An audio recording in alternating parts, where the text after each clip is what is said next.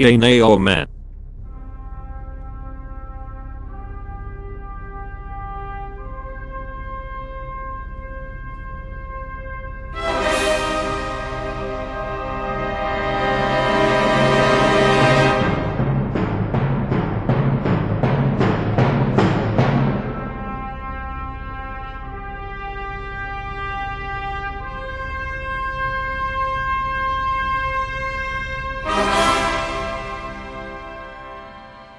Welcome to another episode of Yay, Nay or Meh, presented by the Raw Footage Podcast.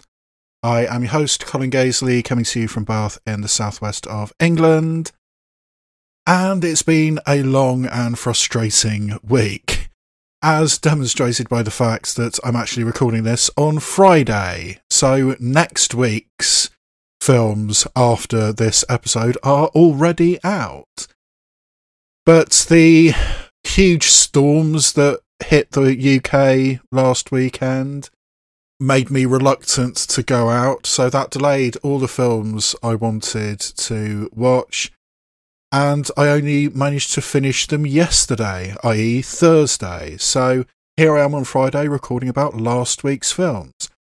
And because my schedule got so delayed, I also found time to watch more home movies than I usually manage to do. So this has turned into a very, very long episode with 7 films I want to fully review in this episode.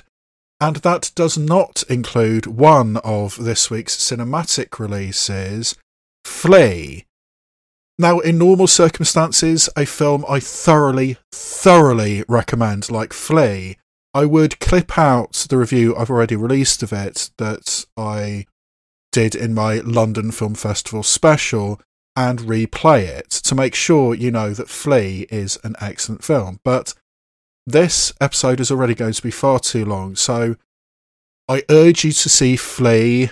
I think it should get a boatload of Oscars. It got the Triple Crown of being nominated in international feature, documentary feature, and animated feature. It's going to lose in all those categories, but I think it's outstanding. And if you can find it still, I do urge you to check out Flee. And I am going to release the other cinematic releases from last week that I watched and want to review, even though it's unlikely you'll be able to find any of these films still in cinemas, which is frustrating because one of this week's cinematic releases I really liked. So that's a little annoying. And also a little annoying is that this week I realised that I didn't click the button and my episode 151, which included my reaction to the Oscar nominations, never actually got released.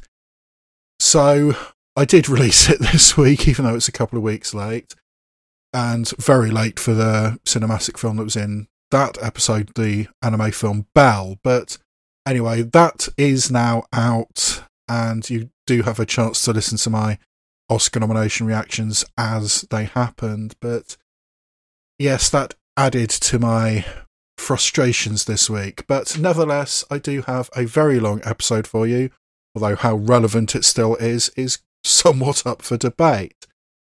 The cinematic films I want to talk about in this episode are the Channing Tatum starring and co-directed film Dog, the documentary The Real Charlie Chaplin, and the new film from Oscar-nominated Japanese director Ryusuke Hamaguchi, Wheel of Fortune and Fantasy, only 4 months after his last film Drive My Car was released into UK cinemas. On Sky Cinema, watching through my Skybox at home, we have Steven Soderbergh's new film Kimi, and one of the few films I still have hanging over from 2021 that I did want to catch up on, the stop-motion animated feature Chuck Steele, Night of the Trampires. And we also have a couple of streaming released films still hanging over from a Valentine's Day release. On Amazon Prime, I Want You Back, and on Apple Plus TV, The Sky is Everywhere. So, a very long show, and without further ado, let's just get on with today's reviews. Big screen. Dog is a new film that not only stars Channing Tatum, but also acts as his directorial debut.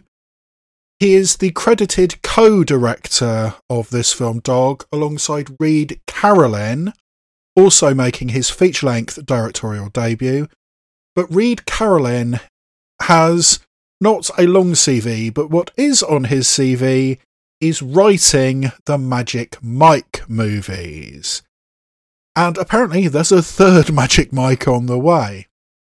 And also it appears that Reid Carolin and Channing Tatum are producing a musical based on Lady Macbeth, directed by John McPhail, the guy who did Anna and the Apocalypse. And that has made me wonder if I should delay my super secret side project of doing that video essay about Lady Macbeth. But we're going to have to see when and if that ever sees the light of day. But regardless, Reid Carolin is mostly a writer of the Magic Mike movies, and now is directing alongside Channing Tatum this story of a traumatised former Army Ranger who has also suffered a traumatic brain injury, who is desperate to get back in the field in Iraq and wants to be signed off by his commanding officer in order to do so. But he's essentially been invalided out, and his commanding officer knows that it's probably not a good idea to send him back to Iraq, even though he has got medically cleared. How legitimate this medical clearance was is up for debate, but the commanding officer says, okay, your very close friend in the Army Rangers has recently died. In fact, he's recently committed suicide, and his funeral is in a few days' time. So, if you transport the dog that your friend was the handler for to his funeral in Arizona, and they're currently in Washington State, so this is a significant drive, but if you transport this dog to this funeral, maybe I will sign your papers and you can be reinstated and go back to war. Problem is that the dog is just as traumatised as Channing Tatum is, so it's constantly acting up, constantly attacking people with very little warning. This is a messed up dog, to the extent that after attending this funeral, the dog is scheduled to be put down. So Channing Tatum and this dog have this days-long road trip from Washington State down through California and into Arizona, not particularly getting on and, hearts being warmed along the way, but Channing Tatum knows that this is essentially a doomed dog. So can these war veterans, one human, one canine, deal with their issues? I had kind of a weird experience watching this film, Dog. This was playing in the tiny, tiny little screen in the Odeon Cinema. And it was actually a pretty full screening. But a significant portion of the audience for this screening that I was in were children. It was a 12A film, and I think, without really thinking about it, a lot of parents went along and said, oh, let's watch the Channing Tatum and Dog movie, and not really understanding what it was actually about, because this is definitively a story about war. It is definitively a story about trauma. It is a lot closer to a 15 than a PG. For example, there's a scene relatively early in the film where Channing Tatum finds himself on the verge of having a threesome, and we see clothes being shared in preparation for this threesome happening. And I was watching this right next door to a girl who was probably 12 or 13. And there were significantly younger children in there. I think the youngest was probably somewhere around 7. I was thinking, wow, this is not the film for a 7-year-old. But, I mean, this threesome doesn't progress any further because the dog starts barking outside. And this brings up one of the issues I had with this film. I mean, not just the fact that it is wildly inappropriate for children and has dramatic and extreme shifts in tone.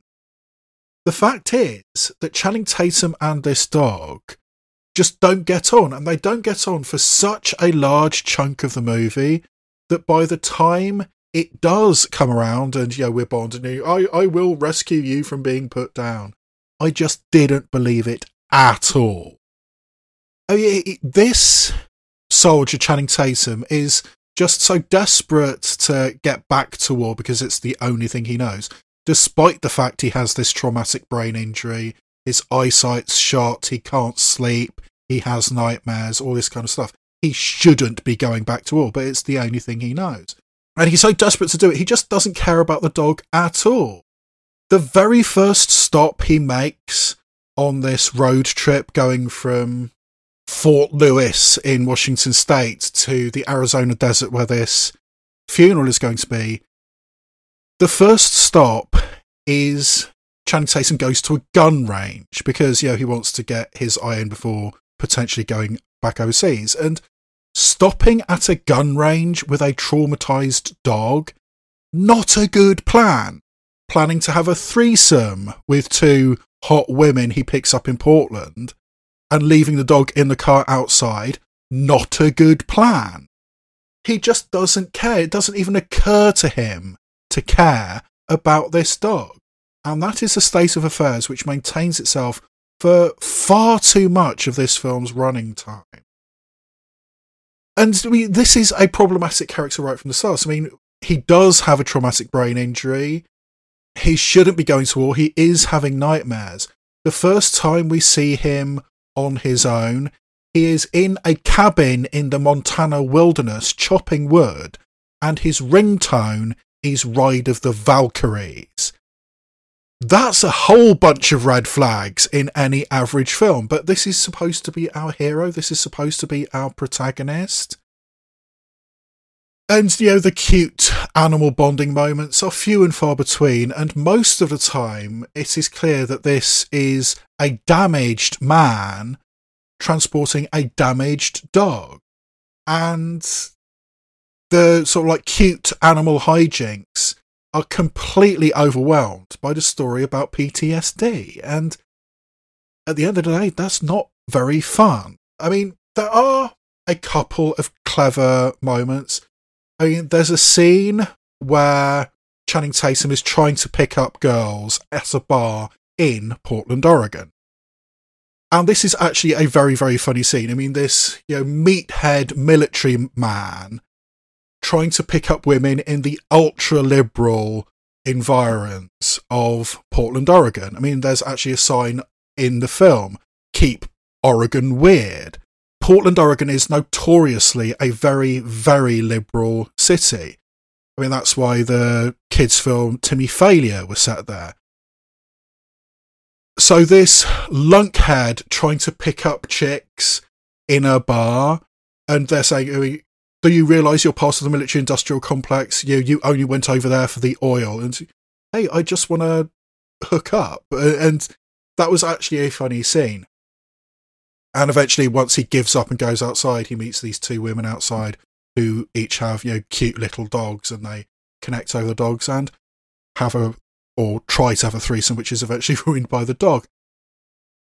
And another quite clever bit, although it's played out in a weird way, is that one of the sort of cute animal hijinks is that Channing Tatum tries to get himself into a swanky hotel. And the way he does this is he pretends to be blind. And the dog Lulu is his guide dog. interesting enough scam. I mean, clever way of trying to get a fancy hotel room for the night. But in the lobby of this swanky hotel is a Muslim man wearing the full flowing robes and white hat, and this instantly triggers the dog.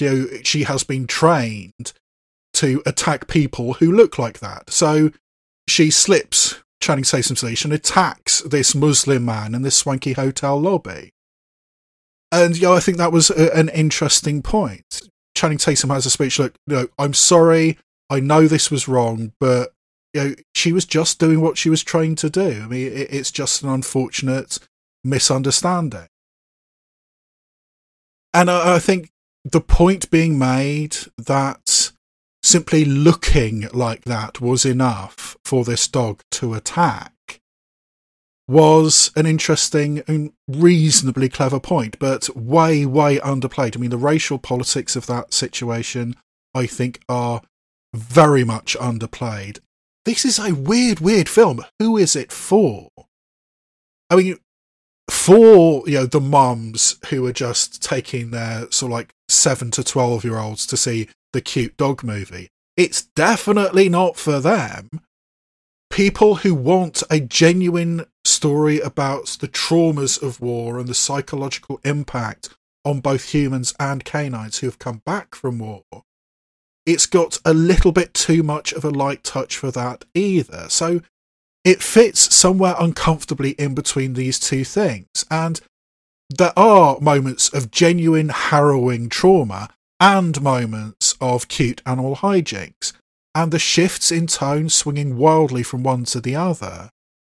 It's difficult to get your head around. So yeah, this is a bizarre film, and I'm not sure why and how it was made. I'm not sure who it's for. And yeah, it's just odd. So yeah, for me, Dog, which you might still be able to find in cinemas, is a confusing, relatively low meh. Next up is the documentary The Real Charlie Chaplin. This is directed by the British directing team of Peter Middleton and James Spinney, whose previous feature-length documentary was the highly acclaimed documentary Notes on Blindness, which I must admit I never got around to, but was absolutely loved by certain sections of the critical community. In this case, Peter Middleton and James Spinney have got their hands on several audio recordings of Charlie Chaplin and people who knew Charlie Chaplin, several of his wives, one of his childhood friends who grew up with him in the poverty-stricken streets of Lambeth. And using these audio recordings and dramatic reconstructions with people lip-syncing to these audio recordings, the story of Charlie Chaplin is laid bare in all its complicated and, in places, unsettling glory. And this is one of those films where, yes, it talks about the genius of Charlie Chaplin. I mean, one of the most gifted physical comedians, silent comedians of the early 20th century, but also deals with the much more uncomfortable, much harsher aspects of Charlie Chaplin's personality. And doing the film in this way, of having these audio recordings being lip-synced by actors and having reconstructions of that, but never actually having Charlie Chaplin be lip-synced by an actor. But he's always out of focus if and when he's on screen. We always focused on the interviewers, but there's genuine archive pictures of these recordings taking place. So we see the real Charlie Chaplin, the title of the film, not an actor playing him, but using these archive recordings in this way and having a voiceover performed by Pearl Mackie, one of Doctor Who's recent assistants, but she has a very conversational, very wry approach to this voiceover. I mean, it's a very, knowing, very cheeky kind of approach. And it's a little bit odd, I have to say. I mean, it took me quite some time to get used to this voiceover from Pearl Mackie and how conversational it was. It does get into the darker aspects of Charlie Chaplin.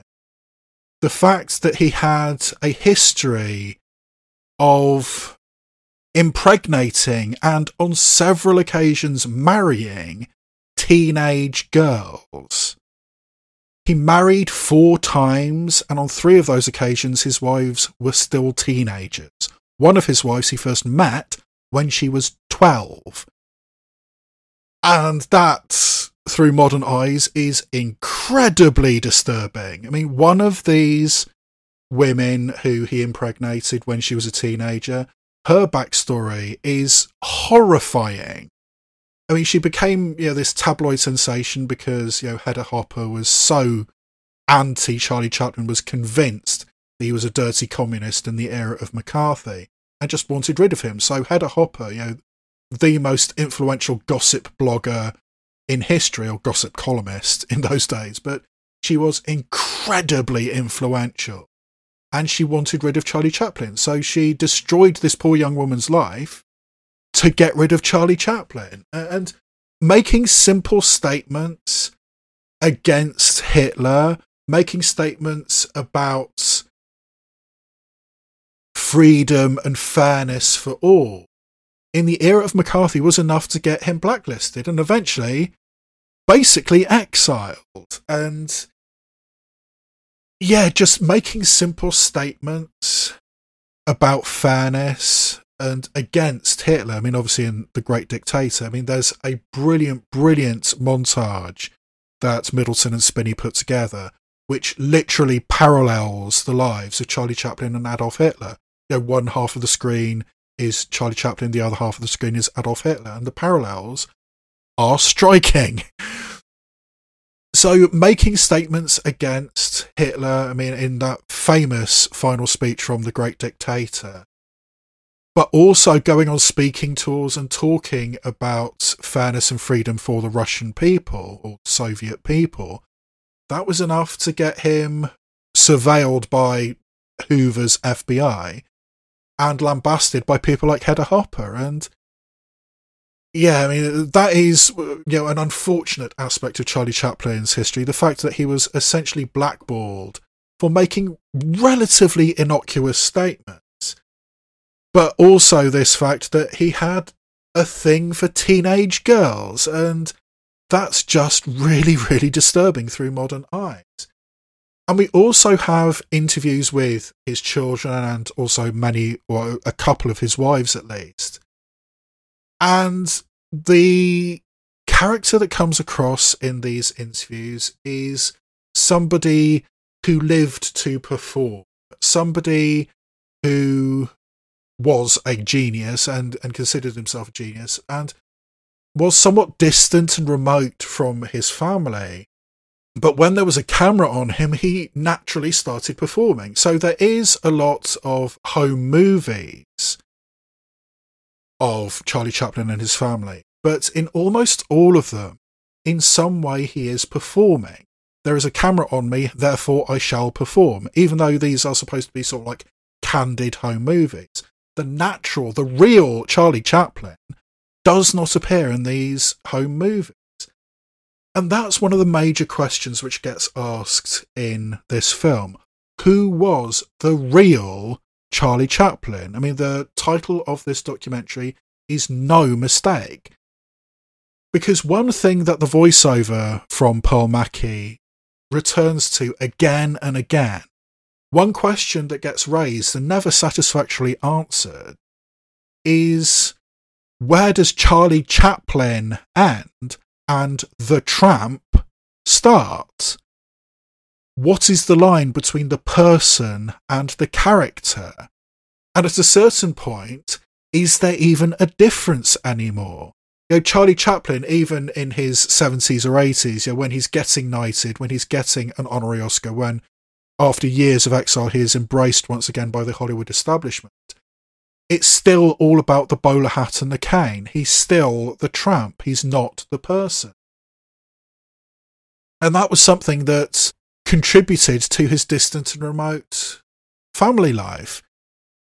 He was so concerned about not going back to the crippling, dire poverty he experienced when he was a child in Lambeth. He was so determined, I will not do that again, that he became so driven to succeed, driven to be the great Charlie Chaplin, the great filmmaker. One crucial scene in one of his most famous films, City Lights, the pivotal moment in City Lights, one scene took over a year to film because he just wasn't satisfied. He kept not being satisfied with the results. So he spent over a year on one scene. He was that much of a perfectionist.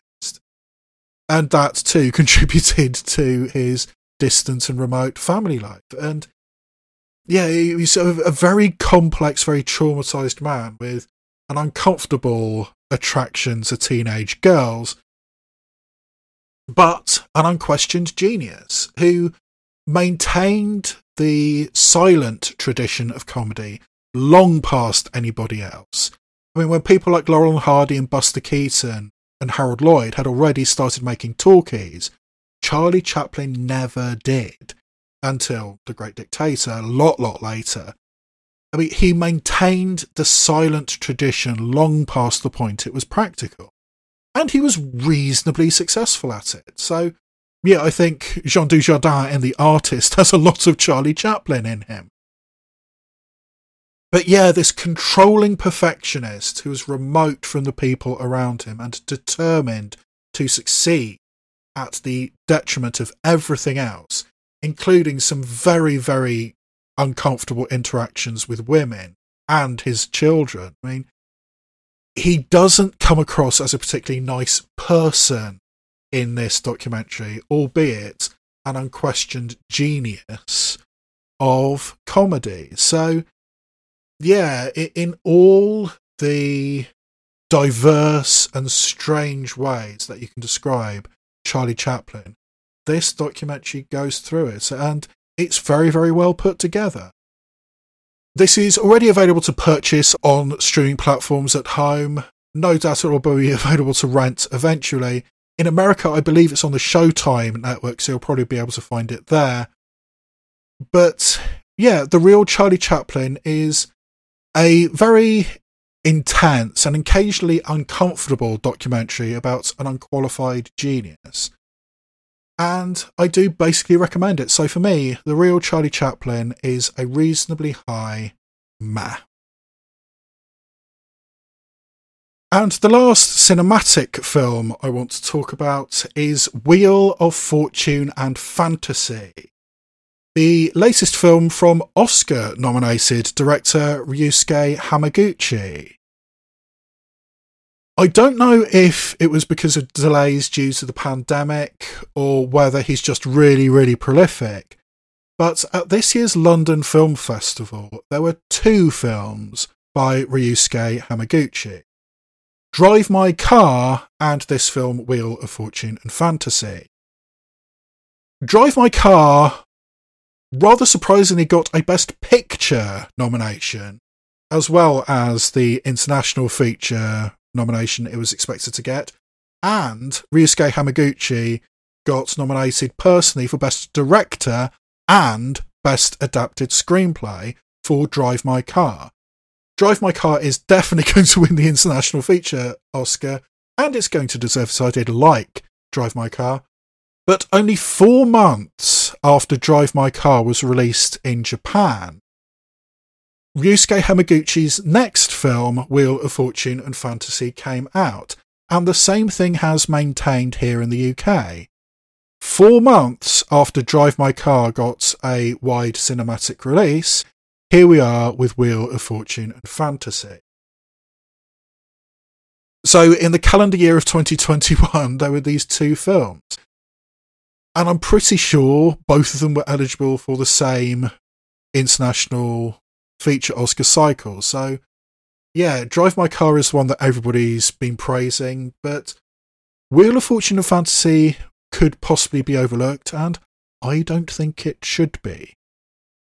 Wheel of Fortune and Fantasy is an anthology movie telling 3 separate stories of romance and coincidence and chance and regret.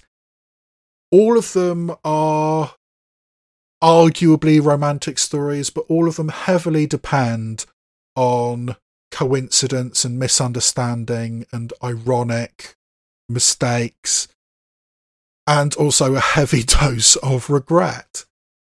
It takes the form of 3 vignettes. The first vignette is 2 women having a conversation together. One of them's a model, one of them is some kind of producer, some kind of executive in charge of this photo shoot.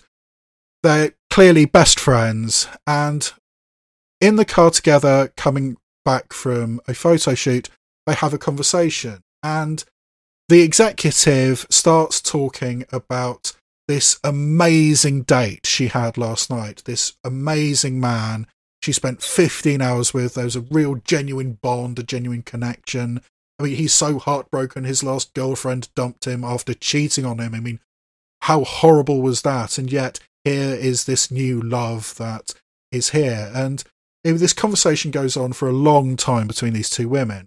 And once the executive gets out of the car, the model asks the driver to turn around and goes and finds a man in a office late at night. I mean, hard-working man. And it becomes apparent that this model, unbeknownst to her best friend, is the woman who dumped and broke the heart of the man she's just spent this amazing day with. So this turns into a really weird love triangle.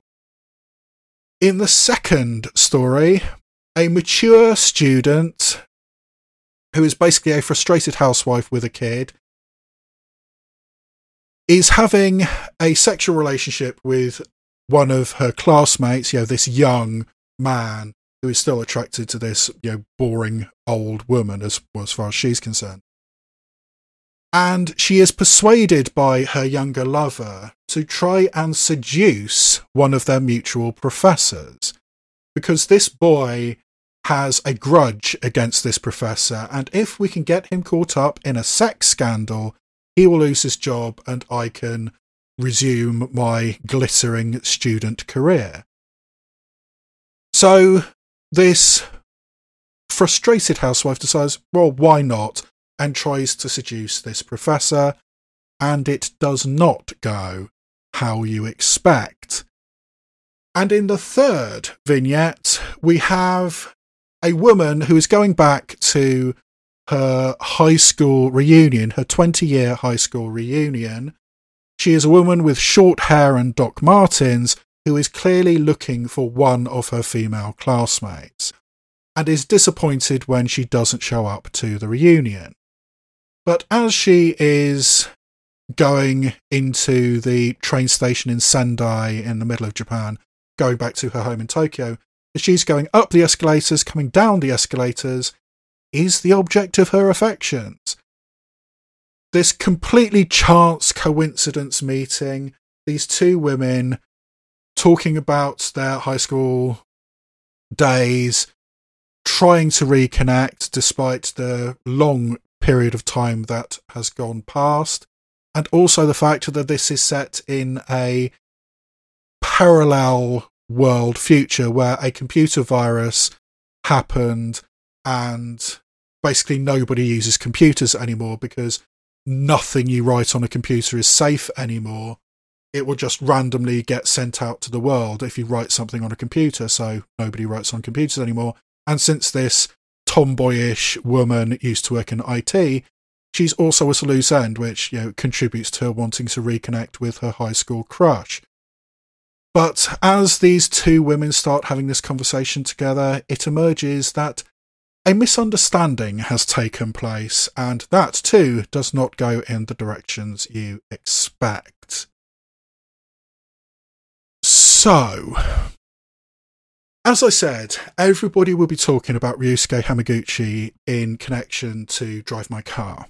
It is going to win the International Feature Oscar. I mean, the fact that it has a Best Picture nomination and Ryusuke Hamaguchi has been nominated for Best Director, and Ryusuke Hamaguchi, alongside his co-writer Takamasa Oe, has also been nominated for Best Adapted Screenplay. So there is no question that Drive My Car will win the International Feature Oscar.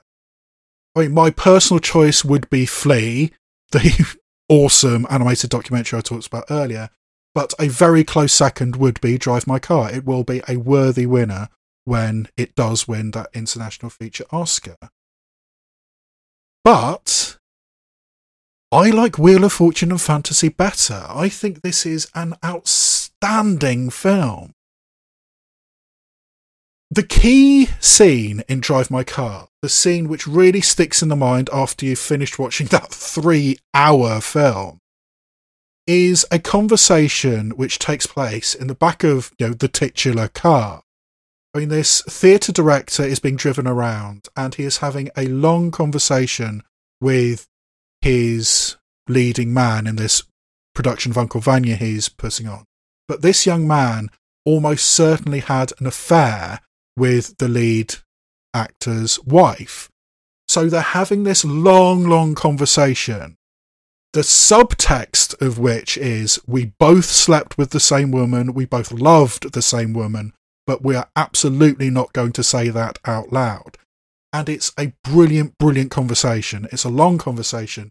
It's the centerpiece of the entire film, and it's brilliant. What Wheel of Fortune and Fantasy does is have similar conversations, but just 4 or 5 of them.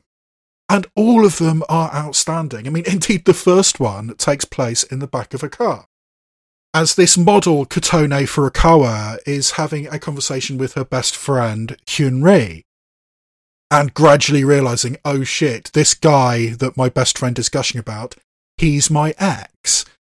And the conversation is outstanding. And then the conversation between Kotone Furukawa and the man, Ayumu Nakajima, that too is outstanding. And then all 3 of them meet up in a cafe, and that too is outstanding. All these conversations are really deep, really dense, talking about romance and eroticism and love and connection and friendship and morals. Kotone Furukawa freely admits, yes, I did cheat on you 2 years ago and you dumped me because of it, but I have somewhat of a justification for it, somewhat of a legitimate reason for it. Is that morally right? Probably not, but it's a conversation. And then we have the second vignette where this housewife who has gone back to school, played by Katsuki Mori, is persuaded and relatively easily persuaded to try and seduce this professor that her young lover Shu Mukai has. And this professor, Kyoko Shibukawa, has issues. I mean, he has a legitimate complaint against his young student, Shu Mukai. Shu Mukai thought he could get away with something, and Kyoko Shibukawa didn't let him. I mean, Kyoko Shibukawa is in the right, and yet he is on the receiving end of this attempted seduction by Katsuki Mori. But that scene, that conversation does not go in the places you expect. It turns from an attempted seduction into almost a therapy session, where each of these 2 somewhat lonely people, this isolated bachelor professor and his mature student, they each have conversations, they each have discussions about their attitude to romance, to connection, to sex. And it almost turns into a therapy session. And even though throughout the majority of this conversation, Katsuki Mori is trying to seduce this guy, at first because her younger lover wants it, But gradually, you kind of get the impression that Katsuki Mori, actually, I would kind of like to sleep with this guy, and I would actively am trying to seduce him for myself, not just for my younger lover. But it becomes much more complex than that. It reaches a level of profundity, a level of connection, which you just don't anticipate it happening. The way it gradually morphs into something completely different and connecting, these two people connecting on a much, much deeper, much more profound level than the surface, I would kind of like to fuck you. That's the text. The subtext is so much more rich, and it's amazing, and it's just this long conversation. The majority of this middle vignette is just this one conversation between these two people, and the ways it ebbs and flows, the twists it takes, the subject matter it encompasses by the end of it is just breathtaking. I mean, that conversation is so, so good. But it's probably beaten by the conversation in the last vignette, where this heavily queer-coded woman, Fusako Urabe, is going to her high school reunion, and after being disappointed that her crush didn't show up, she sees this woman, Aoba Kawai, coming down the escalator as she's going up, and they connect with each other, and, you know, yes, I would kind of like to have a conversation with you, but I'm actually expecting a parcel at home, so, yeah, would you mind following me home? We can continue this conversation. The fact of the parcel is perhaps one of the reasons why this last vignette takes place in a world where people no longer use computers, because, you know, personal information is just going to be randomly released to the world. But I think the main reason is the fact that it is not possible for Fusako Urabe to cyberstalk her ex, the girlfriend she had in high school.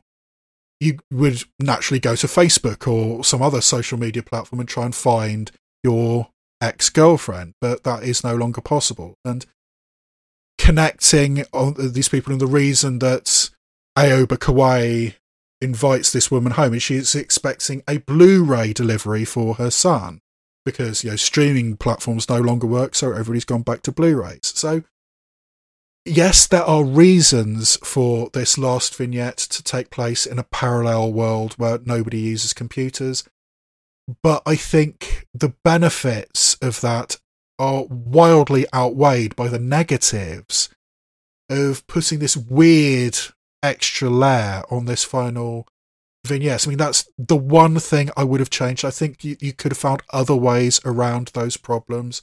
So I don't like the parallel world aspect of this final vignette. But apart from that, the conversation is outstanding. I mean, this reconnecting of two people after roughly 20 years where they haven't seen each other, not quite being brave enough to say what the clear subtext is. I mean, as Fusako Urabe was not brave enough to fully talk about her feelings when they were both in high school, it's still the situation now. And then a moment happens and everything changes. All the preconceptions that these characters have had, all the preconceptions that we as an audience have had, changes. And yet the conversation continues. It reaches a point where, oh shit, a terrible mistake has been made, we need to stop this. But the conversation continues regardless, and it continues being absolutely riveting and absolutely fascinating. The emotional turmoil that both of these characters are in, and it's different emotional turmoil than they as characters and we as an audience think it is at the beginning of the vignette, but it is definitely there. There is so much emotional turmoil between these two people. There is so much unsaid. This is an opportunity, I mean, a weird opportunity, but an opportunity to say the things which are unsaid and remain unsaid, remain in your deepest heart of hearts. These are the things which you are thinking about, and this might be the only chance you will ever get to say them, even though it probably shouldn't be happening.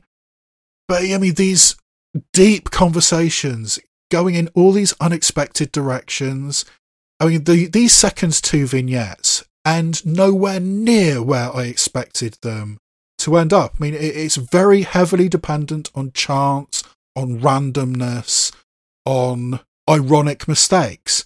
I mean, in the middle section, Katsuki Mori's daughter, I think, or child, starts saying the name of the Japanese equivalent of DHL at exactly the wrong point. And because she was chanting the name of the parcel delivery company that's just delivered a parcel, a mistake is made. And that one little moment of her daughter saying the wrong word at the wrong time, everything changes. And in the final thing, I mean, this queer-coded woman, Fusako Arabe, desperately wanting to see her high school girlfriend, makes a mistake, and it goes in completely different directions than you expect it going. This is very much about randomness and chance and coincidence. I mean, all of these stories, in some degree or another, depend on coincidence, and really, really unlikely coincidences. But just because something is incredibly unlikely doesn't mean it doesn't happen. I mean, like a best friend happening to hook up with the guy you cheated on 2 years ago. Unlikely, but it does happen. The name of a parcel delivery company being remarkably close to somebody else's name does happen. The fact that you randomly see somebody as you're about to leave your hometown forever, unlikely, but it does happen. And yeah, it's got so much stuff about randomness and chance and coincidence, and also heavy, heavy doses of regret. There are so many characters in these three stories who regret their actions in the past and yet couldn't help themselves. The script of this is just masterful. I've said many times on this podcast that I am a huge fan of walking and talking films, the kind of films which just essentially two people talking to each other. I mean, obviously, Richard Linklater's Before trilogy, South Side with You, The Two Popes, The End of the Tour, all different kinds of films, which is largely about conversation. And here, it's an entire film made up of several conversations, several lengthy conversations. Some of the shots, which is just two people talking, must be sort of 5, 6, 7 minutes long. And it's gripping, it's compelling, it's amazing. The script is profound, it's brilliant, it's thought-provoking. The stories are clever and intricate and interesting. I just cannot praise this film enough. I did like Drive My Car, but Ryusuke Hamaguchi's latest film, Wheel of Fortune and Fantasy, I absolutely love. I really regret that this podcast is released so late that you almost certainly won't be able to see this in the cinema, but however you get to see it, I urge you to seek out this film. I absolutely loved it. It's probably going to be one of my top 10 films of the year, and for me, Wheel of Fortune and Fantasy is a hearty, unqualified yay. Home movies. Kimi is the latest film from Steven Soderbergh. A full 9 years after the last time he announced he was retiring from making films. I think what Steven Soderbergh really meant was he was retiring from making films within the Hollywood system and kowtowing to all the suits and backroom people who get in between a filmmaker and the film screen. He's now going to do it on exactly his terms. Like 3 years ago, he made a film for Netflix, the underappreciated and underseen High Flying Bird, which I thought was excellent. And since then, he's basically been making films for HBO Max. He did Let Them All Talk with Meryl Streep, which is a nice little film, but to the best of my knowledge, still has not been legally released here in the UK. He then made No Sudden Move for HBO Max, which was an overly ambitious mob movie from the 1920s with a bizarre direction it was going in. And now, the third film in a row he's made for HBO Max is this film, Kimi, which similarly to No Sudden Move has now been released onto Sky Cinema here in the UK.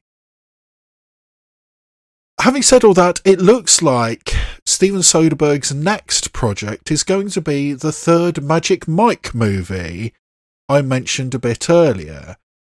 It looks like Steven Soderbergh is back to direct the third Magic Mike movie after bowing out for the second one. But yeah, we're going to have to see how that one goes. But regardless, there is a new Steven Soderbergh film which here in the UK is available through Sky Cinema. And it stars Zoe Kravitz as a tech worker living in Seattle. She works for the Amygdala Corporation, whose major product is Kimi, a virtual assistant along the same lines as something like Alexa or Siri. But the selling point of Kimi is that not only are there automated responses when you say, "Hey Kimi, I want some kitchen towel," when the algorithm doesn't understand or gets things wrong, a query is put in and a real-life human person listens to the request and figures out what's going on. So the selling point of Kimi is that there is always a human listening. The world is a scary place, and to have this as part of your plot and to make out like it's a good thing, yeah, wouldn't you know it, one of the queries that Angela, played by Zoe Kravitz, gets sounds like it might be an assault. A violent, possibly sexual assault. And when Zoe Kravitz tries to report this, she gets herself involved in a widespread conspiracy because, of course, the company that makes these Kimi devices is just about to go public and make the owners of this company unbelievably wealthy. So when she tries to report this, she finds herself being tracked down by vicious killers, being gaslit by the people who she works for, and all the time trying to get the truth out there. And all of this is made much, much more complicated by the fact that Zoe Kravitz is agoraphobic and hasn't been out of her apartment for quite some time. And that was even before the COVID pandemic, which is a part of this film, but obviously made things 1,000 times worse. The only human interaction she has is some flirtation and the occasional hookup with a lawyer who lives in the building opposite her, and they started, waving at each other during the pandemic, and now it's reached the point that every now and again, and entirely on Zoe Kravitz's terms, this guy Byron Bowers occasionally comes over and they have sex, but that's about as far as her face-to-face human interactions goes. She cannot leave the building, and more often than not, the only conversation she has is with a Romanian hacker friend played by Alex Dobrenko. So, with various factors desperately trying to get what she knows and possibly even get rid of her? Can Zoe Kravitz survive, and can she actually get this evidence of a crime to the right people who can actually do something about it? I think there are a lot of things that this film, Kimi, gets right. I think the thriller elements are well executed, if a little basic. The script for this film was actually written by David Koepp, one of Hollywood's great screenwriters, who, amongst other things, is the credited writer of Jurassic Park and one of the credited writers of Sam Raimi's Spider-Man, and has also done some smaller, more indie thrillers like the Joseph Gordon-Levitt film Premium Rush, which David Koepp also directed, and is rather good, I thought. So David Koepp is a talented writer, and he knows how to make this taut, tight little thriller. Yes, it goes a little bit along rails. I mean, it's the kind of thing we've seen so many times before. More than anything, this turns into a variation on Brian De Palma's film Blowout, in which John Travolta is a film audio engineer who accidentally records the sound that is evidence of an assassination taking place. I think there's also a little bit of Francis Ford Coppola's The Conversation, which is a nice little thriller about surveillance. And it's, the man, or in this case the woman, who knows too much. I mean, it's kind of a Hitchcockian thing. I mean, Brian De Palma was ripping off Hitchcock all his career. So, yeah, Blowout is another one of those Hitchcockian type things. And actually, Blowout is an okay film. It's a decent little film. The final scene of Blowout is one of the most shocking and heartbreaking ideas that I think a film has ever left you with. I mean, the tragedy of that moment is a significant factor in the way that film goes. So yeah, Blowout's a decent film, and Kimi, I think, is more or less a decent film. Because I think making your protagonist an agoraphobic is an unexpected, but when you think about it, a reasonably legitimate response to COVID. I mean, this is definitely a film set in the almost post-COVID world. And seeing Zoe Kravitz deal with her situation, at the beginning of the film, I mean, she's been texting with the guy across the street from her, Byron Bowers. And you're flirting back and forth and you're waving at each other through windows. And she suggests, why don't I meet you by the food truck, which is outside our building every day? I mean, at the time, this is the start of the film, so you think, okay, this would be a normal thing. But then Zoe Kravitz goes to the shower and absolutely scrubs herself before she even contemplates leaving the house. And then, getting to the door, you realise that this door is locked from the inside and she needs a key to get out of her apartment. And eventually she can't do it. It's, I think, a common trope for a lot of people in the modern day to say, I'm a little OCD. I'm a little particular about the things I do. But this is a portrayal of somebody who actually has severe OCD and germophobia. And Zoe Kravitz, I think, plays it very well. I mean, this is somebody whose life has been drastically affected by some traumatic stuff which has happened to her in her past. And now she just cannot leave her apartment. And it's just as well she's got a remote job as this tech oversight person, listening to these complaints in this Kimi device and figuring out what's going on. And I think her portrayal of it is very well done. And eventually, of course, she does need to leave the apartment because, there are people now after her and the information she has. And she wants to take this information to her bosses, the Amygdala Corporation.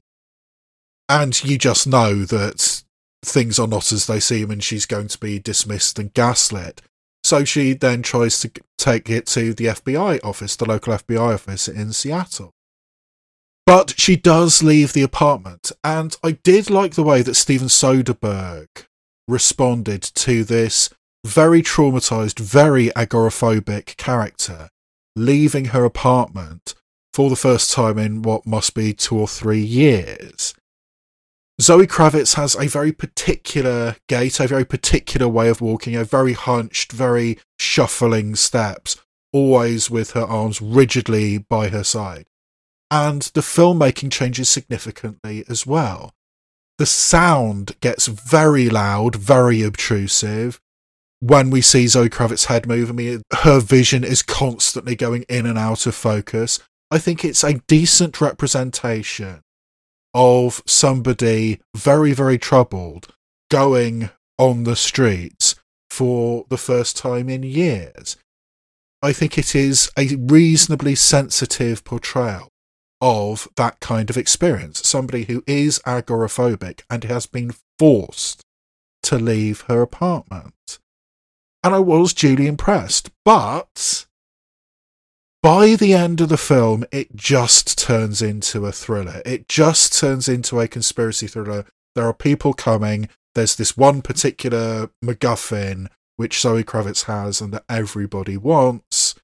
And they're coming to her apartment. They're probably going to kill her. How is she going to get out of it? And it's very, very basic, very, very standard stuff. And by that point, her agoraphobia, I don't think, is dealt with particularly strongly. There's a brief line of dialogue and, hints here and there elsewhere about the specific reason, the trigger for her agoraphobia. And it's one of those situations where they say in a line of dialogue, oh, this happened to her in the past. And it's never fully explained. And that's such a big thing that a little bit more exposition, I think, would have been necessary. But no, instead we just have the thriller aspects, people with guns coming into her apartment. And, the die-hard aspects of this are well done. I mean, there's some Chekhov's guns which are laid out in the very, very opening scenes of the film. So you know the layout of the building, you know what's going on in the apartments around her, you know what the relationship is between Zoe Kravitz and the people who live around her. So the setup and payoff of this story is very well done. The thriller aspects are good, but I don't think the agoraphobia aspects are consistently good by the end of this film. Because not only do we not have, in my opinion, enough information about the beginning of the agoraphobia, by the end of the film, by the very, very end of the film, you can say that Zoe Kravitz has been quote-unquote fixed. Now, giving the audience a happy ending, giving the audience a satisfying ending, I'm okay with. And you can see through the actions that Zoe Kravitz has to take, the things she needs to do to protect herself and the information that she has, the crime she wants to uncover, the things she has had to do, you can easily see eventually this might lead to some form of overcoming of her issues. But it just skips right to the end. I mean, literally, there's a little coda right at the end, and there are actions that Zoe Kravitz takes in this final scene which she couldn't possibly have taken at the beginning of the film, and probably not in the middle of the film either.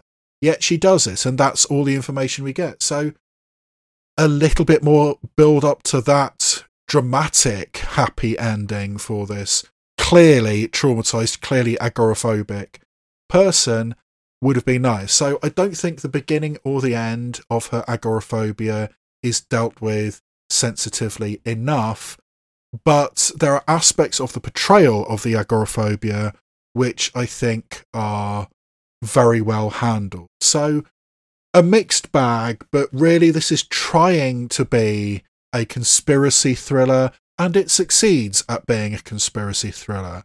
I think it fudges some of the mental health aspects a little bit, so I can't fully get on board with it. But this is a decent film. Kimi is available on HBO Max in the States, and over here it's available through Sky Cinema. And for me, it's a solid, entertaining enough meh. I've basically given up trying to watch 2021 films now. I've already released my top 10 films of 2021. I'm working diligently on my Oscar preview show and my personal Raw Footage awards. So I had to draw a line somewhere, and I've basically stopped watching any 2021 films.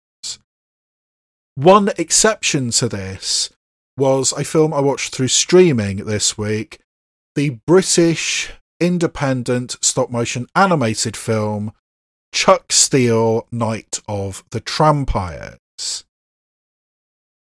This is a film that I wanted to watch for a couple of reasons. One, because I think it's the type of small, independent British film which needs support.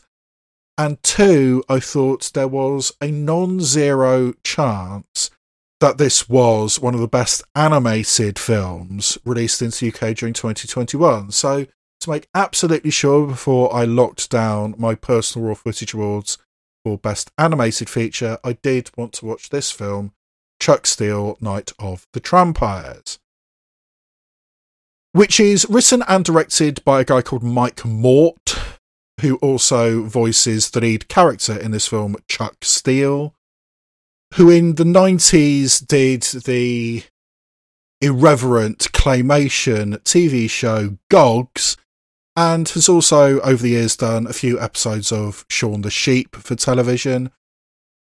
But he started out making a short for this character, Chuck Steele, which now has been expanded into a feature-length stop-motion animated film. Chuck Steele, as voiced by Mike Mort, is a no-nonsense, maverick, seat-of-your-pants detective working in 1985 Los Angeles. He shoots first, asks questions later, grabs the girl, kisses the girl, punches anybody who tries to become his partner. His partners die at an alarming rate, and his partners include a Swedish female from an exchange program and a trained chimpanzee. He's mourning the loss of his wife to some ninja assassins in an extensive sequence at the beginning of the film where his wife is taken from him by ninja assassins. His captain every 5 minutes saying, "Oh, give me your gun and your badge, you're too dangerous to be out there, but god damn it, you're the best cop I've got." I mean, this is every 1980s badass cinema cliche you have ever seen, and that's what it's designed to be. This is a dissection and examination of that kind of badass cinema. You know, films like Tango and Cash or Cobra or Lethal Weapon even. You know, that kind of cop movie where you just fire guns at everything and hope for the best. And that's what Chuck Steele is designed to be. But in this particular case, he's a little bit out of his element because the city starts being attacked by trampires. Vampires who have devolved so badly that they are now tramps and are attracted to the completely inebriated and are after the cheap alcohol in the bloodstream just as much as the blood itself. But there is now a swarm of these trampires on the streets of Los Angeles, so can Chuck Steele, with his blonde quiff and square jaw, survive the night and make sure that these trampires are no longer a threat to humanity, with his captain Jack Shit and the mysterious man Abraham Van Rentel at his side? can the curse of the Trumpires be overcome? Maybe not when the police psychologist, voiced by Jennifer Saunders of all people, Dr. Alex Kular, is working her magic and making the cops more sensitive than maybe they need to be. One thing that constantly came to mind when I was watching Chuck Steele Night of the Trumpires is Poe's law. Now, this is specifically related to internet comments, where the law states that without context, if you try and parody extremist views, it is all too easy for people to misread it and take you seriously. And that, I think, is kind of what has happened here with Chuck Steele Night of the Trumpires. I think what Mike Mort is trying to do as both the writer and director of this film is to satirise this kind of hyper-masculine, hyper-violent, badass cinema of the 1980s and compare it to the more sensitive approach of the 21st century. I mean, in one of the early scenes, this Captain Jack Shit, the black guy with a big moustache, we see that he's wearing high heels, and I was thinking, okay, that's an interesting angle, where are we going with this? And it turns out that this police psychologist, Dr. A. Kular, voiced by Jennifer Saunders, has been working with the police department and opening up their sensitivity. So Jack Shit has embraced his feminine side, and by the end of the film, he's a full transvestite. And the sensitivities of the other people, the other cops around Chuck Steele, are out there as well. So, comparing the sensitivities of modern attitudes to the attitudes of the 1980s is a possibility for satire, but the way it is presented in this film, the way it comes across is these pansy boys who have now embraced their emotions and embraced their feminine side are now so useless that only this gun-toting, violent psychopath, basically, Chuck Steele, can possibly save the day. And that just isn't fun. That isn't good. In trying, and I believe failing, to satirise these badass cinema attitudes of the 1980s, Mike Mort has fallen woefully short. Yes, there is a sequence where Chuck Steele is outright called out for his misogyny, but it comes very late in the film, and it's one character who calls him that, and he goes on, spraying bullets everywhere and setting fire to stuff and randomly killing people and having gross out, overly sexualized moments. There's a gag involving the testicles of a pig.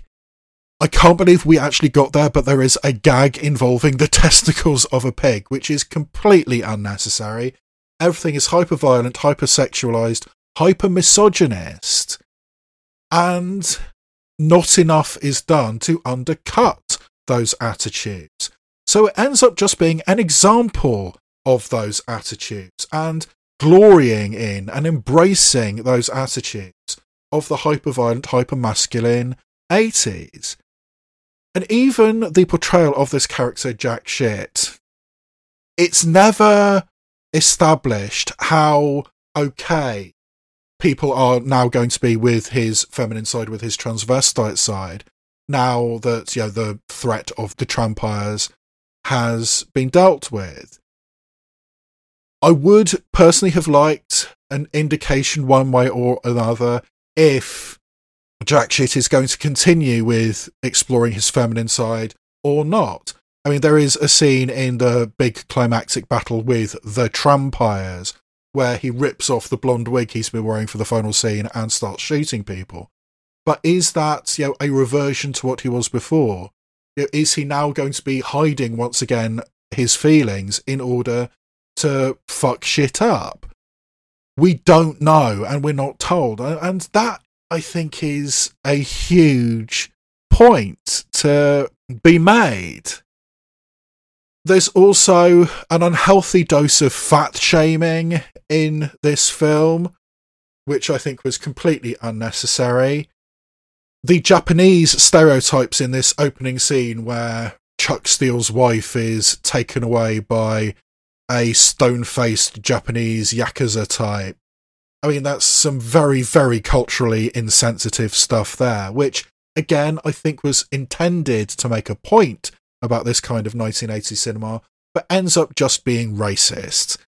And that's what this entire film is. It is trying to make a point, it is trying to be funny about these 1980s action movie, cop movie attitudes, but it ends up just being that, and it's not fun.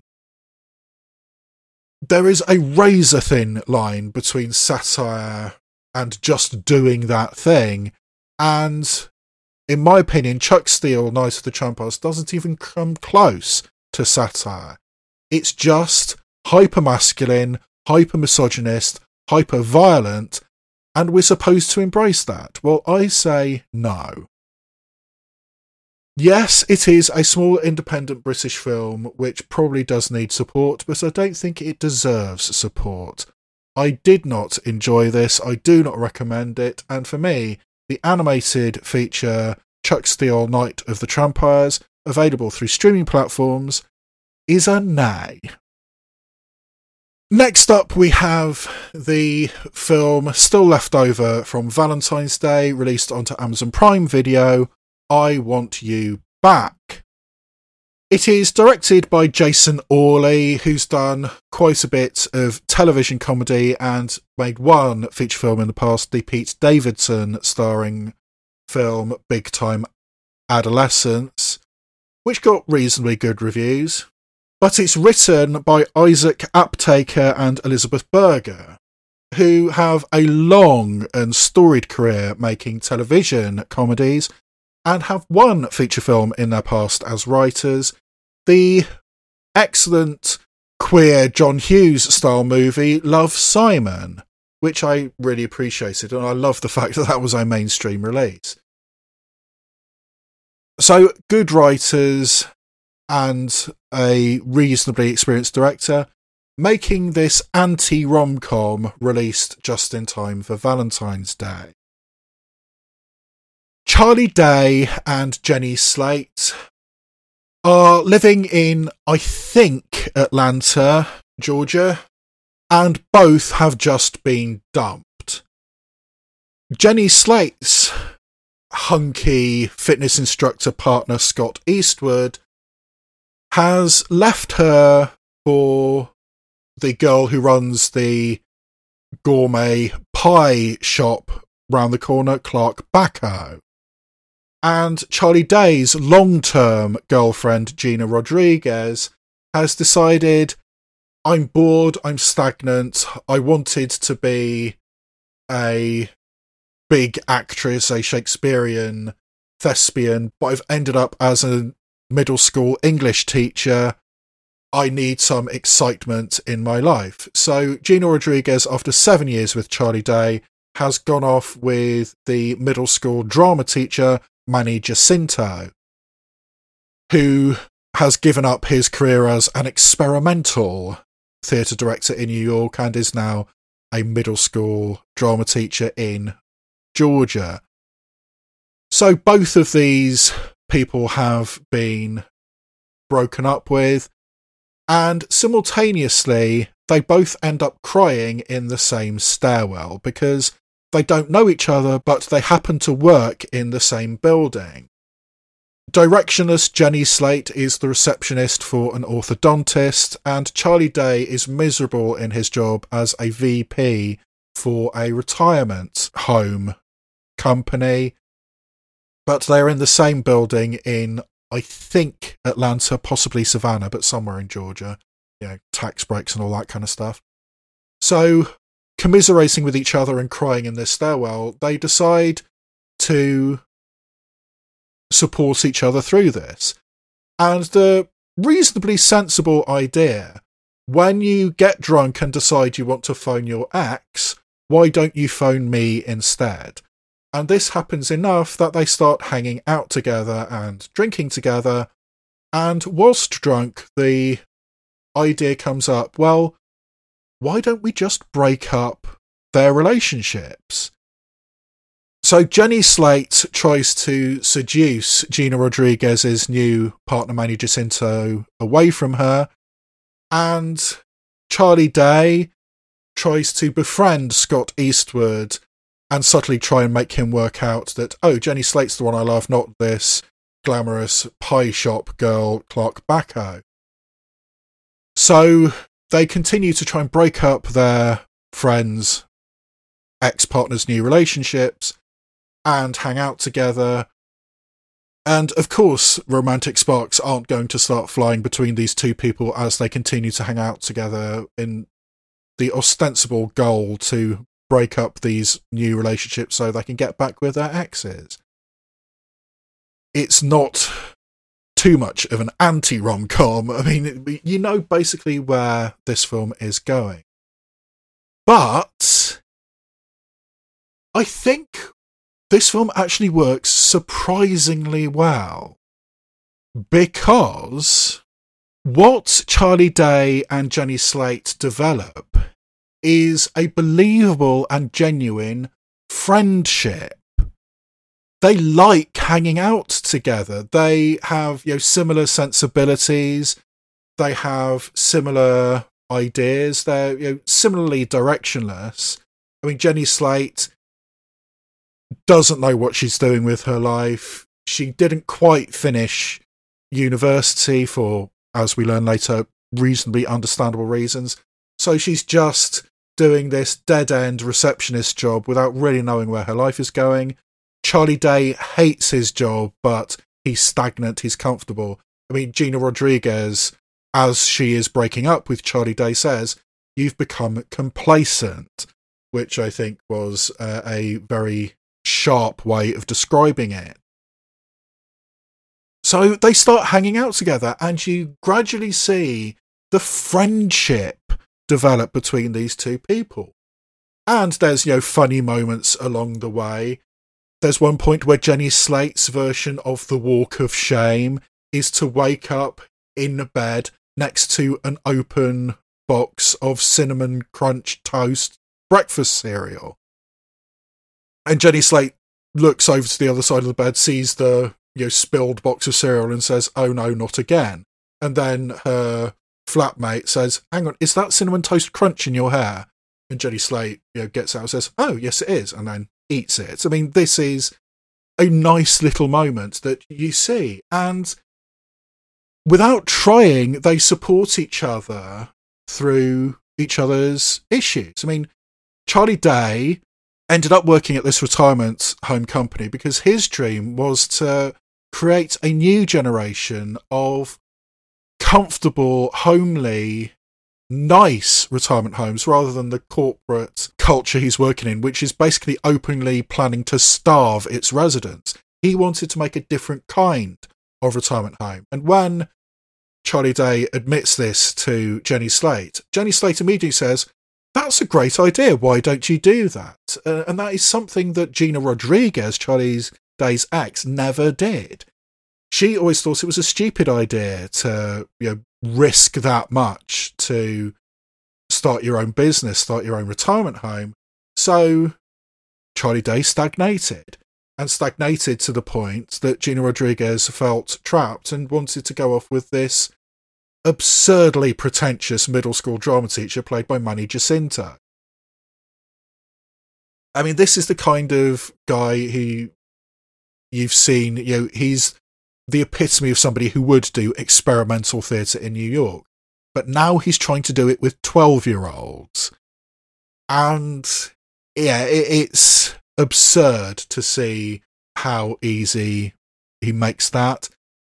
And yeah, one of the plot points which I think is a little hard to get past is the way that Jenny Slate tries to seduce Manny Jacinto is that she sees a post on social media saying, hey, we need volunteers to help with our production of Little Shop of Horrors, which is an interesting musical to do for a bunch of 12-year-olds. But anyway, Jenny Slate shows up. I mean, she admits that, no, I don't have any kids here. And yet she just hangs out with all these kids and with Manny Jacinto and Gina Rodriguez. So, yeah, that was a little bit too easy that Jenny Slate, with very little checking, is allowed to hang out with all these 12 and 13-year-olds. But anyway, that's what happened. And the attempts of Jenny Slate to seduce Manny Jacinto are very funny. The attempts of Charlie Day to become a friend of Scott Eastwood and start working his magic on Scott Eastwood and say, you need to break up with Clark Bacco. That's interesting. I mean, I like the fact that it's decided that Jenny Slate can try and seduce Manny Jacinto, but Charlie Day, there's no point in him trying to seduce Clark Bacco because he's just not good enough. And I like that aspect of the film.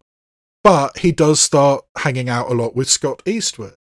And there too, there develops what seems to be a genuine friendship. And I think as dark as this potentially could have been, and in places kinda is, what really stands out in I Want You Back is the fact that the friendship that these people have is genuine. It feels true, it feels right. You absolutely believe that one of the first times that Jenny Slate and Charlie Day hang out, they go to a karaoke bar and start screaming out Alanis Morissette's You Ought to Know, which is a very appropriate song for their situation. They are genuinely nice people. I mean, yes, they are nice people who plan to break up their ex-partner's new relationships, but they're basically decent people. And that's what comes across in this film. And the basis of friendship is enough that by the time it does cross the line and they realise, oh, actually, why am I trying to get back with my ex? This new relationship, this new friendship is more satisfying than anything I had with my ex. By the time they realise that, and of course it's too late, you actually believe it, you actually buy it. And I really enjoyed this film. I mean, yes, it has most of the romantic comedy tropes. It's a darker, slightly more subversive version of the romantic comedy tropes than we're used to, but it's no worse for that. And I actually really enjoyed this film. So for me, of the films released around Valentine's Day this year that I've seen so far, the ones that top the list are the Netflix Korean film Love and Leashes from last week, and this one on Amazon Prime Video, I Want You Back, which I did really enjoy, and for me, is a yay. And then we come to The Sky is Everywhere, also released around Valentine's Day, but this is a mildly tragic YA novel adaptation. That kind of combination of romance and doomed love and death, which is so popular amongst a certain demographic of YA novel readers. This book, The Sky is Everywhere, was originally written by Jandy Nelson, who also writes the screenplay adapting her own book, but it has been directed by Josephine Decker. Now, I would have skipped over this and glossed over it, given the basic premise of this, YA, mildly tragic novel. But the fact that Josephine Decker was the director did make me prick up my ears, and I did check it out when it was released onto Apple Plus TV, and I discovered that it actually existed. Josephine Decker is a very, very interesting filmmaker. She has boatloads of indie cred for her very art house films, like Butter on the Latch, Thou Wast Mild and Lovely, and her indie cinema breakout film Madeline's Madeline. And off the indie success and festival success of Madeline's Madeline, she got a somewhat bigger prestige picture, Shirley, with Elizabeth Moss doing a fictionalised biopic of the renowned horror author Shirley Jackson, who wrote The Lottery, amongst other things. I mean, one of the most disturbing short stories in history. But yeah, I kind of liked Shirley. I think Elizabeth Moss was excellent in it, but the fictionalised aspects of that story didn't sit very well with me. But it was an interesting film. And now Josephine Decker has taken the critical success of Shirley and decided to do this YA novel adaptation. Why? I was very, very curious, so I did decide to watch The Sky Is Everywhere, which stars Grace Kaufman as a teenage girl who lives in the Green Triangle in the north of California, in Humboldt County, which I happen to know is one of the biggest marijuana growing areas in the world when it was still illegal, and I guess now that it's kind of legal, it's sort of more out in the open. But Humboldt County is part of the Green Triangle in the far north of California. So Grace Kaufman is growing up basically in the middle of the woods. But she has suffered recently a terrible tragedy. Her beloved older sister, Havana Rose Liu, has recently died. She was performing on stage and she dropped dead of a heart arrhythmia, the same genetic condition that took away her mother. So Grace Kaufman is drowning in grief, even though she's surrounded by these beautiful redwood forests, and living with her grandmother, Cherry Jones, and her mildly inappropriate, mildly stoner uncle, Jason Segel. Grace Kaufman is a very, very talented clarinetist, to the extent that she is expected to audition and more than likely get into Juilliard, the most prestigious music school in America. But she's drowning in grief, so she basically has decided, no, I'm not going to audition for Juilliard, I just don't care anymore. But, wouldn't you know it, a handsome young boy is new into her class this year, and he too is a musical prodigy, Jacques Colimon, and he's studied in Paris, and he's very attractive, and he too plays beautiful music. So maybe, just maybe, I can come out of my grief and start this new relationship with Jacques Colimon. But my dead older sister's boyfriend, Pico Alexander, keeps on coming round the house. And basically, Grace Kaufman and Pico Alexander are the only two people who still have this overwhelming, overbearing grief for the death of Havana Rose Liu. So they find comfort and solace in each other, and at some point that crosses the line into actually kissing each other and hanging out a little bit too much with each other. So is it okay that this guy is essentially seducing his dead girlfriend's baby sister? I mean, yeah. But the complicated relationship between Grace Kaufman and Pico Alexander, and Grace Kaufman and Jacques Colimon, forms the basis for this YA novel. And I think this does fit mostly into the category of the type of oversensitive, overly intense, all-consuming kind of YA romance that we have in these types of novels. But I did kind of understand why Josephine Decker was attracted to this project.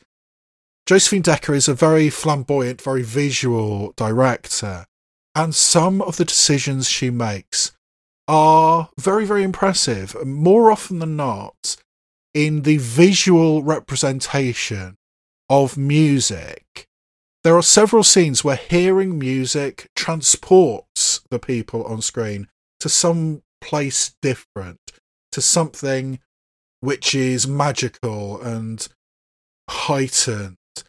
Hearing a certain piece of music has a physical response in the characters on the screen. And also when you combine hearing this beautiful music with the first time you see this cute boy, Jack Colimon, in your band rehearsal room, literally falling over and swooning at the beauty of the music and the beauty of this kid. I mean, it is some beautiful visual metaphors, and hearing music together becomes very important, and being literally embraced by the rose bushes which you are surrounded by, the beauty of nature in this redwood forest, in this nice little artists commune that Cherry Jones has built up in the middle of the Californian redwood forest. The visual representation is very well done, and in these heightened realities, we also have flashbacks. I mean, there's a brilliantly executed scene where Grace Kaufman is imagining what her dead sister's life was like. And we see the dead sister, Havana Rose Liu, walking down the centre of the nearest town, which is, I think, Eureka, California. And she is dancing and singing along, and people come around and start joining in and dancing with her. It's a little bit like the Björk video for It's Oh So Quiet. And then we reach the end of this, and then the colour completely drains out of this, and she starts crying. I mean, because Grace Kaufman is thinking about, what would my sister think about if she knew that I have kissed her boyfriend? And then the reverse comes, and Havana Rose Liu goes past all the people she's just been dancing with, and all of them are crying, all of them are arguing with each other. It's dark, it's rainy, it's miserable.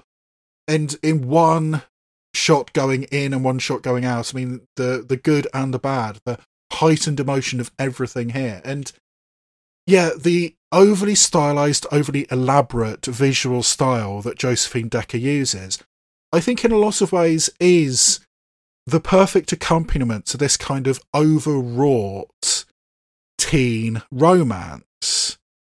The combination of romance, the love you have as a teenager, is so profound, so all-encompassing. It is the most pure love I will ever have. I mean, I will stay with this 17-year-old relationship for the rest of my life, which of course never happens, but that's the kind of thing you want to read about when you're a 14, 15, 16-year-old girl. But also combining that with death, with melancholy, with tragedy. The fact that this all-encompassing romance, or this all-encompassing romantic triangle between Grace Kaufman, Pico Alexander, and Jack Colimon, this intensity that it has, it feels so profound, so important. And that's what you kind of need. I mean, I think it's very, very telling that Grace Kaufman's favourite novel, the book that she reads and rereads constantly, is Wuthering Heights. And if Wuthering Heights is your idea of the perfect romance, you're fucked up from the start, even before your older sister, your beloved older sister, died. I mean, getting romance cues from Wuthering Heights is a really, really bad idea. But anyway, that is the kind of all-consuming romance which we are dealing with here.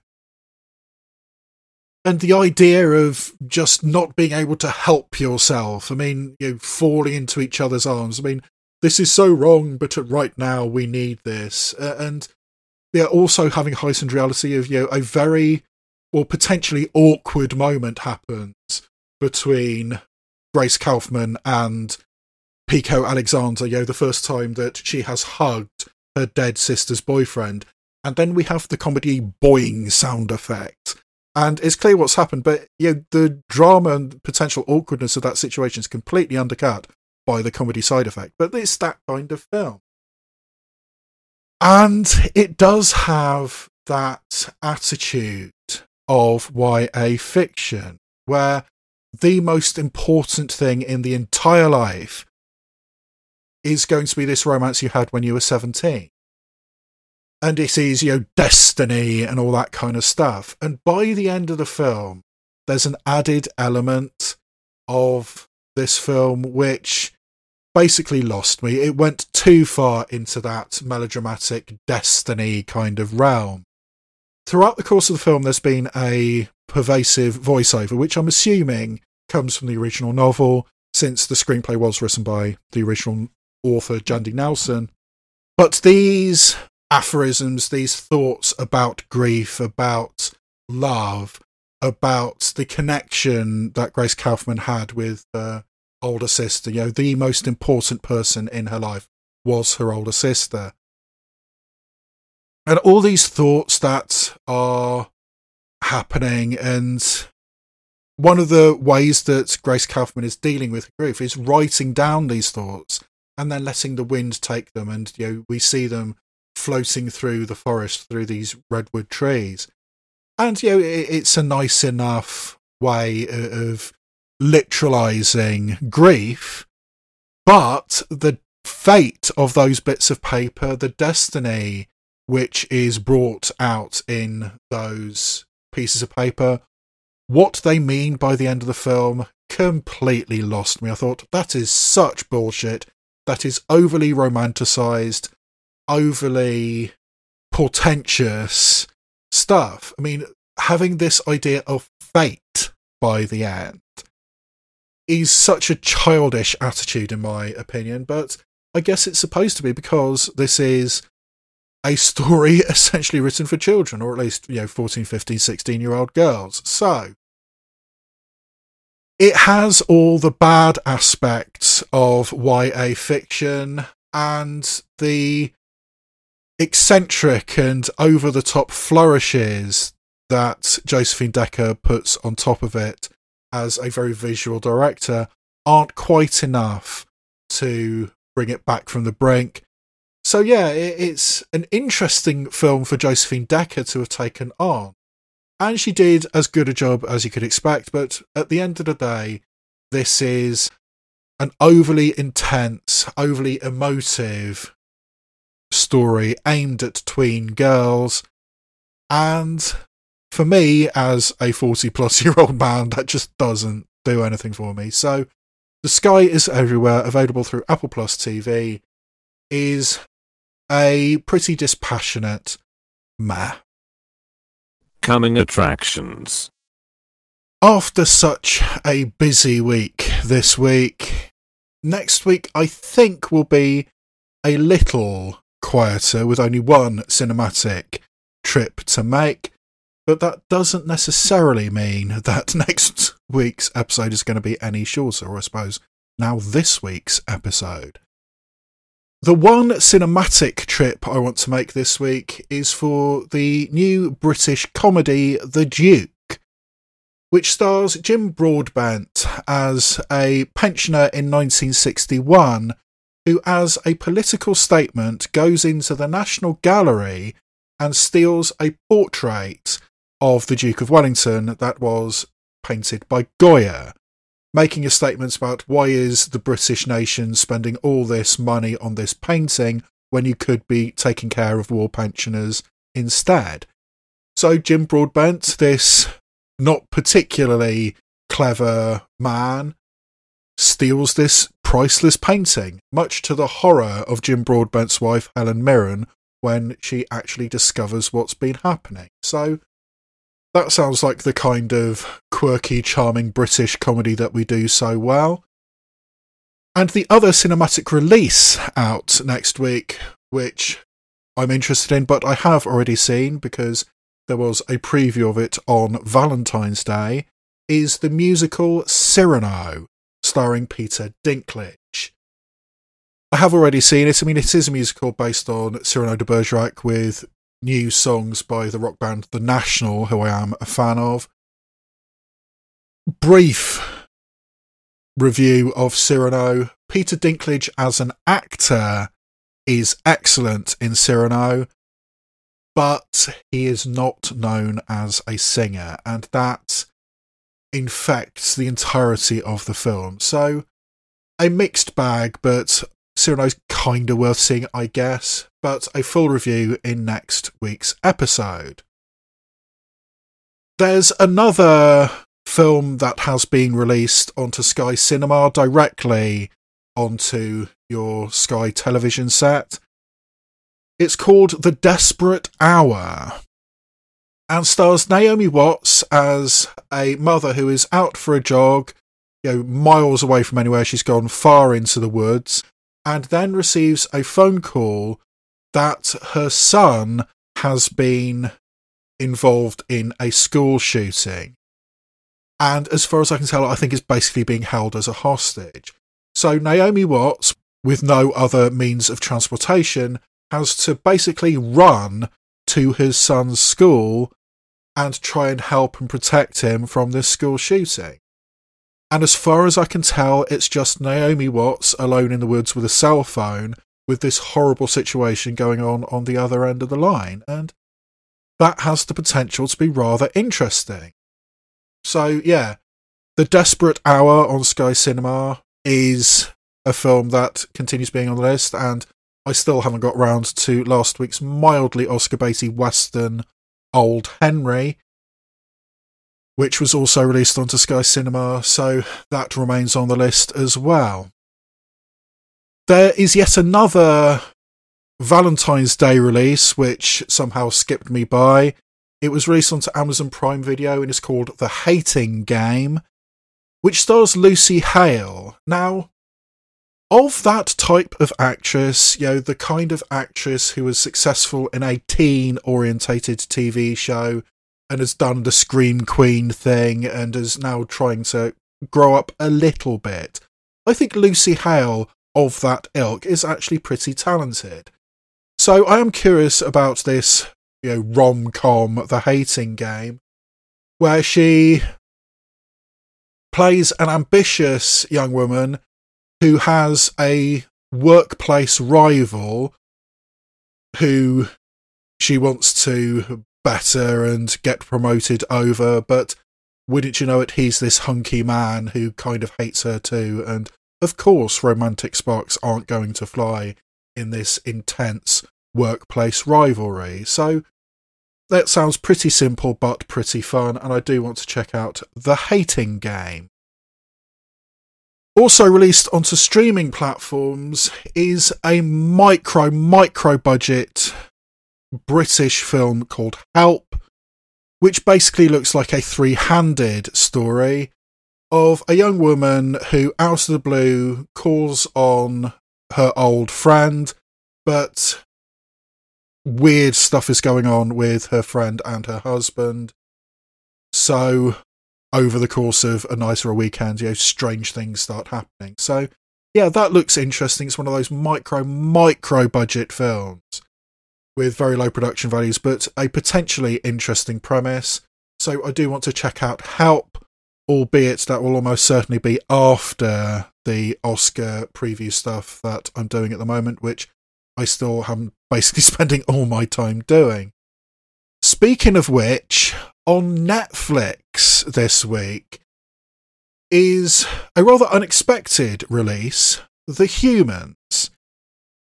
Now, The Humans came out as a premium streaming film at the end of December, on things like Curzon Home Cinema and things like that. And I've been waiting for it to become cheaper before I buy myself a rental of The Humans, because it is one of those films that has some Oscar prestige and Oscar potential, but it was never actually going to get any Oscar nominations. It's based on an award-winning play and has an excellent cast with people like Richard Jenkins and Beanie Feldstein and Amy Schumer and Stephen Yeun in it. So, a good cast. Basically, a family gathers for a Thanksgiving meal in a crumbling New York apartment, and this sort of like crumbling apartment is a metaphor for the crumbling family. And weirdly, it's just shown up on Netflix this week. So, yeah, I don't have to pay for The Humans, and I can watch it this week and hopefully include it in my Oscar deliberations. So that is being released onto Netflix this week. As is a Polish film called My Wonderful Life, which stars the awesome Polish actress Agata Buzek, who years ago was an honourable mention as a Best Supporting Actress for The Innocents for me in the Raw Footage Awards. But Agata Buzek plays a frustrated middle-aged woman who is having an affair, and when somebody contacts her and tries to blackmail her, she is desperately trying to juggle things and keep her family and her life together. And judging by the trailer, it seems to be mostly played for laughs. So, yeah, I am intrigued by the Polish film on Netflix, My Wonderful Life. And there's also another thriller on Netflix called The Weekend Away, which seems like the type of film we have seen before, an English-speaking person abroad who gets embroiled in uncomfortable stuff. A young American woman goes for a raucous weekend away with her college friend to Croatia, and then the friend disappears and our protagonist is blamed by the Croatian authorities for basically murdering her, and she has to figure out what happened because she was so hammered she doesn't remember the night in question, and try and keep one step ahead of the Croatian authorities. So, yeah, it could be an interesting type of thriller, but again, probably not going to get around to that until after I've done all my Oscar preview stuff. And as I was looking around and trying to figure out what was available, it suddenly occurred to me that I hadn't checked on Shudder.com for a while. I mean, as I constantly say, I am not a fan of horror films, but every now and again Shudder releases something that I'm actually interested in. So I checked it out, and as it turns out, there is a film on Shudder that was released back in January that I am kind of interested in. It is called The Last Thing Mary Saw, and it is set in the late 19th century, where a very strict, very religious family has a tragedy occur to them, and in flashback we see this tragedy through the now blind eyes of the daughter of this family, Isabel Fuhrman.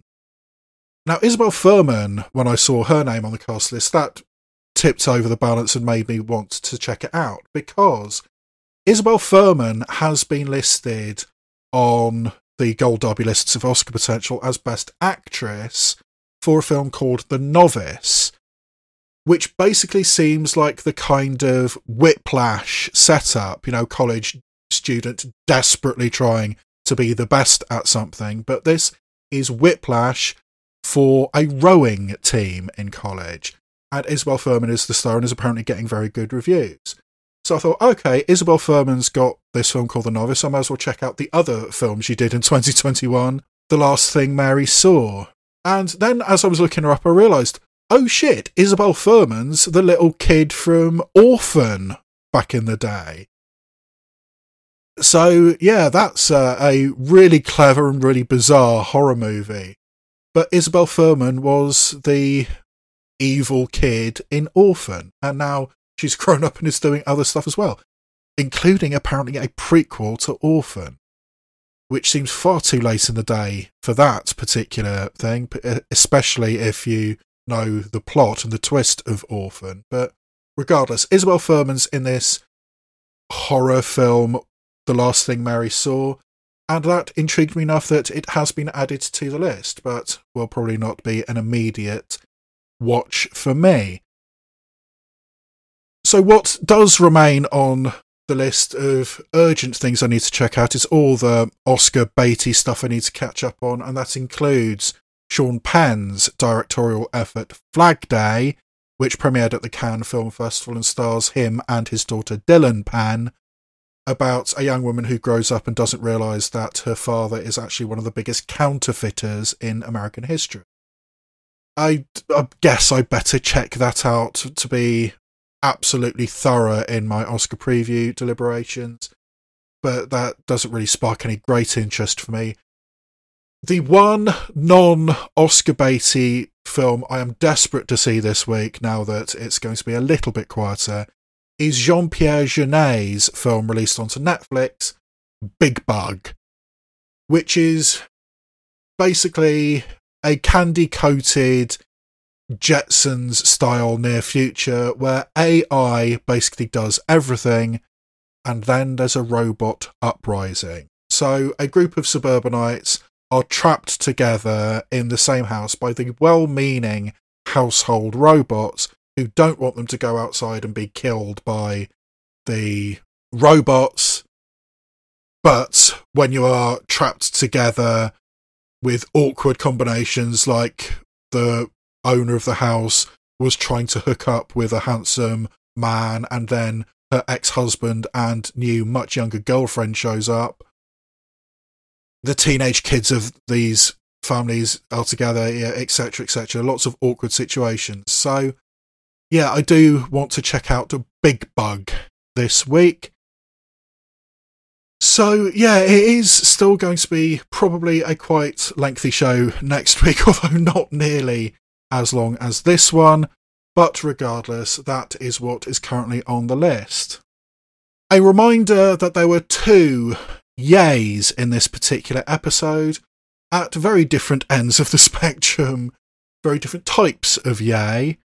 Firstly, we have I Want You Back, which on its own terms absolutely works. I completely buy the friendship between the protagonists, so when it turns romantic, it's all the more special, and it's also in places very, very funny, as you would expect from a film with Jenny Slate and Charlie Day in it.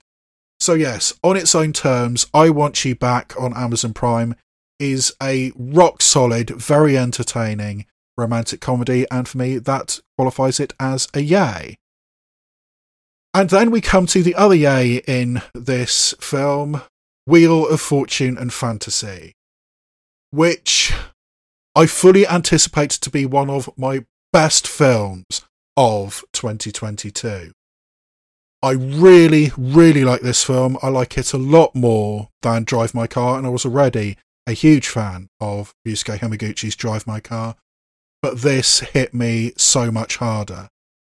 The intensity of these situations, the profundity of these conversations, the questions it raises about coincidence and chance and regret and misunderstanding. It's really powerful stuff. I mean, I am a sucker for films which are basically just long conversations between 2 people. And in this film, we get at least 5 of these really long conversations, and all of them are outstanding. So yeah, Wheel of Fortune and Fantasy, I really, really enjoyed. I hope you do have the opportunity to see it, hopefully in the cinema, but if not, it will be available streaming very soon. And for me, Wheel of Fortune and Fantasy is an unqualified, outstanding yay. So that's the end of the show, and all that remains for me to say is this has been Yay, Nay or Meh, presented by the Raw Footage Podcast. I've been your host, Colin Gaisley, coming to you from Bath in the southwest of England. Email is rawfootagepodcast@gmail.com, or you can tweet me at rawfootagepod, and I'll see you next time where I shine a light on cinema, both obvious and obscure.